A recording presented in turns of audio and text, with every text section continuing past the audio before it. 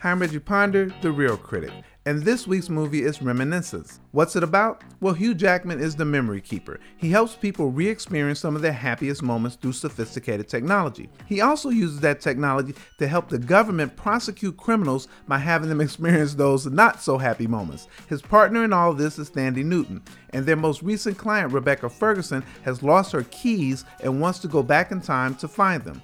Jackman becomes obsessed with Ferguson, eventually learning that all is not what it seems. There's murder, conspiracy, deceit, and greed. It's all on display in this interplay between the present day and memories. Who's in it? Hugh Jackman, Rebecca Ferguson, Thandie Newton, Cliff Curtis, and Daniel Wu. What's to like? Well, it's not like we haven't seen a film about memories before, but the notion that yesterday is more desirable than tomorrow is an interesting angle. It makes you wonder, what moments would you go back and play over and over again? It also makes you ask the question, are you really living or just existing in a world where we resort to seeking the past more than the future? Reminiscence has a lot of intrigue and it presents a lot of questions. Why is Jackman so drawn to Ferguson, and what is Ferguson's angle? Why are the people dying, and is Ferguson involved? These questions are complicated and the answers lead us through a maze that is exciting and puzzling. By the end of the film, you are rooting for Jackman to find out the truth, reconnect with Ferguson, and repair his relationship with Thandie Newton. For you action lovers, there are some good fight scenes, some good chases, and mayhem,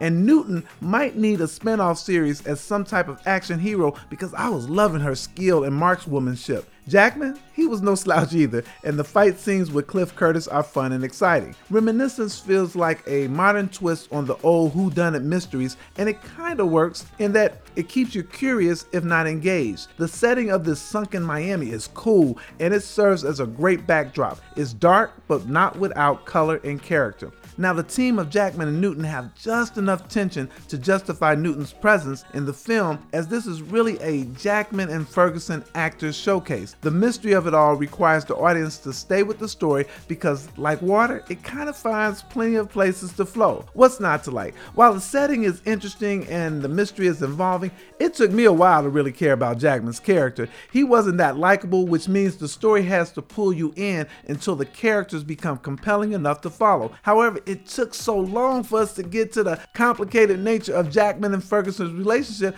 that I was just holding on with the hopes that Reminiscence would have more good memories than fuzzy ones. The problem with this film is that it feels like a reimagining of the movie Inception, and unfortunately all the twists and turns and all the mystery just had the film folding on top of itself. My rating? This movie attempts to say that nothing is more addictive than the past, but it really says that some things are just not worth remembering. I have already put this one in the past and I'm looking forward to something else. I'm giving it 1.5 reels. You can follow me on Twitter and Instagram and YouTube at The Real Critic, that's REEL, Facebook at Reggie The Real Critic, and you can go to my website, reggieponder.com. See you next time.